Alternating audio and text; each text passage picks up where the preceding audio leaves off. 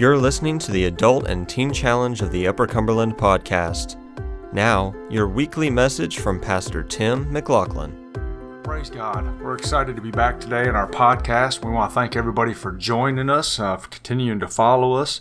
Thank you for following the ministry of Adult and Teen Challenge of the Upper Cumberland and all that you do for us. So we've been talking for the last couple weeks, 3 weeks I think now, this will be week number 4, about motivated by His love, motivated by the love of Jesus. I just love this chapter, John chapter 17. We've been looking at John 17 and the prayers of Jesus, how Jesus first started to pray for Himself, then He prayed for His disciples, then He began to pray for others, all believers. And so we're going to look at today John chapter 17. John chapter 17, I'm going to start reading in verse 15. John 17, verse 15. If you're following with us, I'm reading out of the New King James Version. If you're driving down the road, keep your hands on the wheel and I'll read it to you. John 17, beginning in verse 15, says, I do not pray that you should take them out of the world, but that you should keep them from the evil one. They are not of the world, just as I am not of the world. Sanctify them by your truth. Your word is truth. As you sent me into the world, I have also sent them into the world. And for their sakes I sanctify myself, that they also may be sanctified by the truth. Father, I thank you for the opportunity to share today, and I pray that you bless the listener. Give them ears to hear, eyes to see, and a heart to receive all that the Spirit of the Lord is saying to them. And use me this morning to speak to them. And we'll give you praise for it. In Jesus' name, amen. Now, Jesus is in Gethsemane. He's in the garden. This is the last thing that He really did with His disciples other than the supper, the Last Supper. But He's praying in the Garden of Gethsemane right before His betrayal. And He's praying to the Father, and He's praying for His disciples specifically in this passage of Scripture. Now, if you look at this and you pray through this passage right here in John chapter 17 from verse 6 through 19, you would think, well, some of this sounds repetitive, but it's for a purpose. Jesus's disciples are in the world, but they do not belong to the world.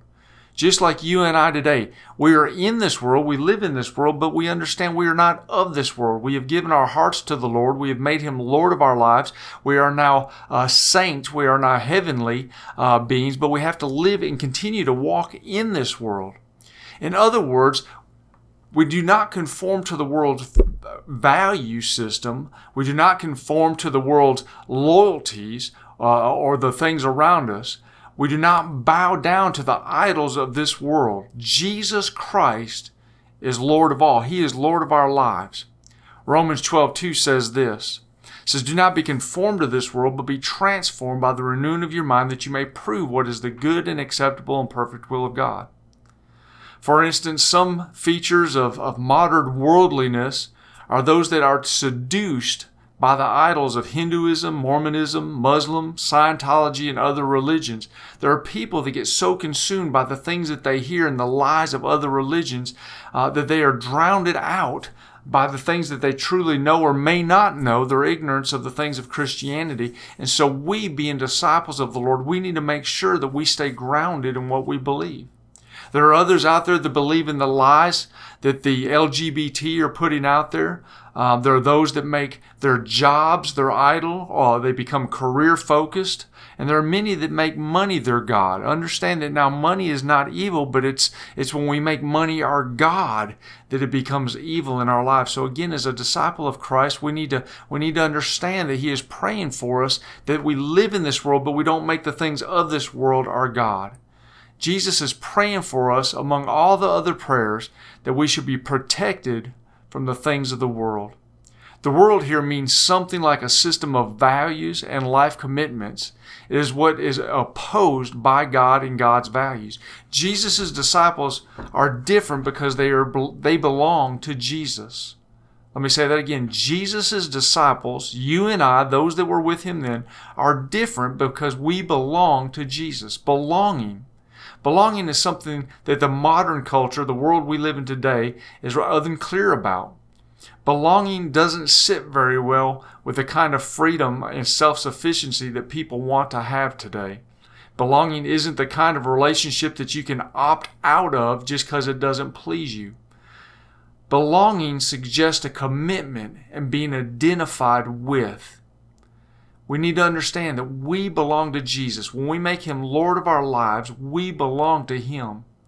I hate to quote something because I can't tell you who said it, but this is so good. I just want to share this with you. We were not made for freedom from belonging, but for freedom in belonging. Let me say that again. That is so good. We are not made for freedom from belonging, but for freedom in belonging. We belong to Christ, and in that belonging, we are free. The Bible says, whom the Son sets free is free indeed. We are free because of our relationship with Jesus. We were created to belong to our Creator, and we exist to be His church. Romans chapter 8, verse 5 and 6 says, for those who live according to the flesh set their minds on the things of the flesh, but those who live according to the Spirit, the things of the Spirit. For to be carnally minded is death, but to be spiritually minded is life and peace. Life and peace is what Christians find in belonging to Jesus. Disciples of Jesus do not seek a self-sufficient kind of identity, but they find their identity in belonging to Him. Galatians 2:20 says, I've been crucified with Christ, but it's no longer I who live, but Christ lives in me. And the life which I now live in the flesh, I live by faith in the Son of God who loved me and gave Himself for me. With a life lived in Christ, there will be a passion and a commitment. In place of the culture and the blame of scapegoating, we live in a passion and commitment to live for Christ. In Christ, there will be a compassion and forgiveness in the world. Listen, the world wants us to be about commercialization and hatred, but in Christ there is compassion and forgiveness. In Christ, we will have a life of chastity and married in love, but the world wants to exploit sexuality and perversion. We are not of the world.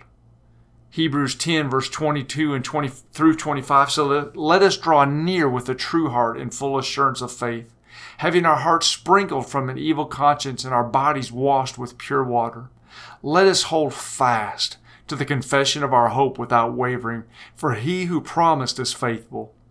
And let us consider one another in order to stir up love and good works, not forsaking the assembling of ourselves together, as in the manner of some, but exhorting one another, and so much more as we see the day approaching.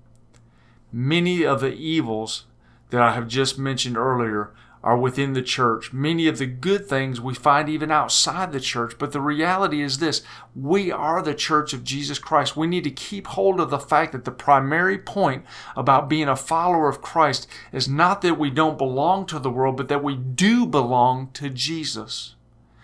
If we will understand that, this will keep us from that holier-than-thou attitude that so many seek. Understand this. There are things that there is no single church, meeting place, denomination that is perfect. But we as followers of Christ, we can find perfection in our belonging to Jesus. James 4, 7 and 8 says, therefore submit to God and resist the devil, and he will flee from you. Draw near to God, and he will draw near to you. Cleanse your hands, you sinners, and purify your hearts, you double-minded. The primary point is that Christians find their identity in belonging to Jesus. That belonging is what must keep us consistently making choices for God and against whatever evil tempts us to spoil the world in which we live in.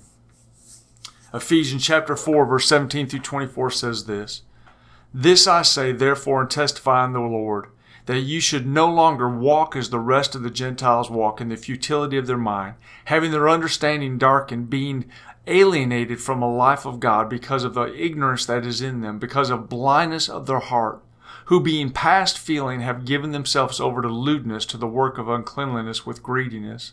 But you have not so learned Christ, if indeed you have heard him and have been taught by him as the truth is in Jesus, that you put off, concerning your former conduct, the old man which grows corrupt according to the deceitful lust, and be renewed in the spirit of your mind, and that you put on the new man, which was created according to God in true righteousness and holiness.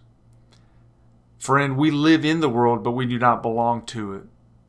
So easily the church teeters on one direction or another. Either the church gets so concerned with protecting itself and the world that it withdraws into an anxious or self-righteous, inward-looking attachment that won't allow us to reach others. Or we get so concerned with those that are outside the church that we allow them to compromise the calling that we took, and we start looking like the world. We need to understand this. We have to reach the world, but we don't need to become the world. So many times I see so many churches that we have become more like the world instead of impacting the world that we live in. Luke chapter 14, verse 33 through 35 says, "So likewise, whoever of you does not forsake all that he has cannot be my disciple. Salt is good, but if salt has lost its flavor, how shall it be seasoned? It is neither fit for the land nor for the dunghill, but men throw it out. He who has ears, let him hear." You must choose whether to be so self-enclosed as to be of no use to the people in the world, or so assimilated to the world as to have nothing distinctive to contribute. In other words, we need to look different than the world. I see so many of these churches now that have gone to the casual pastor with his blue jeans and untucked shirts, and we got music and we got lights, and we want to make everything so worldly so that people come in. But yet the reason that people want to come in is because we're not of the world. They're looking for the difference. People that serve Jesus are not the same as the world. Look at Acts chapter 4, verse 1 through 22. Throughout this passage of Scripture, Peter and John were arrested by the Sanhedrin for preaching Jesus and were beaten and threatened not to go out and preach anymore. But I love the response, because this needs to be the response of all the church. Verse 19, Acts chapter 4. "But Peter and John answered and said to them, Whether it is right in the sight of God to listen to you more than God, you judge. For we cannot but speak the things which we have seen and heard." To belong to Jesus requires the courage to be different. We need to desire to be like Jesus for the sake of the world, to win them to Christ. To belong to Jesus sets us free to be in the world where people need us, where God needs us, without yielding to the false gods of the world. Jesus, in this prayer in John 17, is concerned about the mission as well as the identity of his followers. In this prayer, Jesus says that as the Father sent him into the world, so Jesus has sent us, his disciples, into the world. Again, the distinction between Jesus' disciples and the world, to be clear, is to belong to Jesus and take part in his mission that he was given from God to go into the world, to live out the divine love for the world that moved God, that he sent his Son, but not to become of the world, but to deliver the world out of itself to a greater kingdom. Now perhaps we can see why Jesus in this prayer does not pray for the world, but for his disciples that are in the world. It is because he is at this point of entrusting his disciples with his own mission to the world. Jesus is not forgetting the world, but his concern for others takes him from here by praying for his disciples to be faithful in making known and passing on his love to others. It is a measure of extraordinary responsibility that Jesus lays on those who belong to him. For you and I, the challenge to fulfill the calling of God. So how do we fulfill this calling? Jesus prayed, I do not pray that you should take them out of the world, but that you should keep them from the evil one. That they are not of the world, just as I am not of the world. Sanctify them by your truth, for your word is truth. As you sent me into the world, I have also sent them into the world. And for their sakes I sanctify myself, that they also may be sanctified by the truth. So how do we go into the world and fulfill that which we were called to fulfill? Number one, establish your boundaries as a Christian living in the world. You need to establish your boundaries. Understand that boundaries are not walls that keep the world away from us or us away from the world. Remember, we are not to be conformed to the world, but we must minister to the world so that they will be conformed to the likeness of Christ, not the church being conformed to the likeness of the world. And number 2, keep your focus on Jesus. The stronger our commitment to Christ, the more open we can be to others. The more we live for Christ, the more others will be drawn to the attraction and the challenge they see in the way that we live. If we will establish our boundaries, understanding that they're not walls, we need to live in the world, but we don't need to become like the world. And if we will keep our eyes on Jesus, people will begin to be attracted to us because they'll want what we have. Church, Jesus asks a lot from us, but that's exactly why He prays for us. Father, I thank You again for the opportunity to share, and I pray that You bless each and every one that listened today. Lord, help us to understand that we live in this world, but we are not of this world. Ours is a kingdom in heaven with You. Lord, we thank You for Your Spirit that indwells us. We thank You for Your Word that leads us. Pray that You bless each and every one that listened, and if by chance there's one that got this message that does not know You, may they cry out to You today, confess Jesus Christ as their Lord, repent of their sins, and turn from their wicked ways. We thank You and we praise You for these things in Jesus' name. Amen. If you need to reach out to us, please call us toll free 888-688-0470 or find us on the web at teenchallengeuc.org. Have a great day. Thank you for listening. If you'd like to know more about this ministry or consider supporting, visit us at teenchallengeuc.org.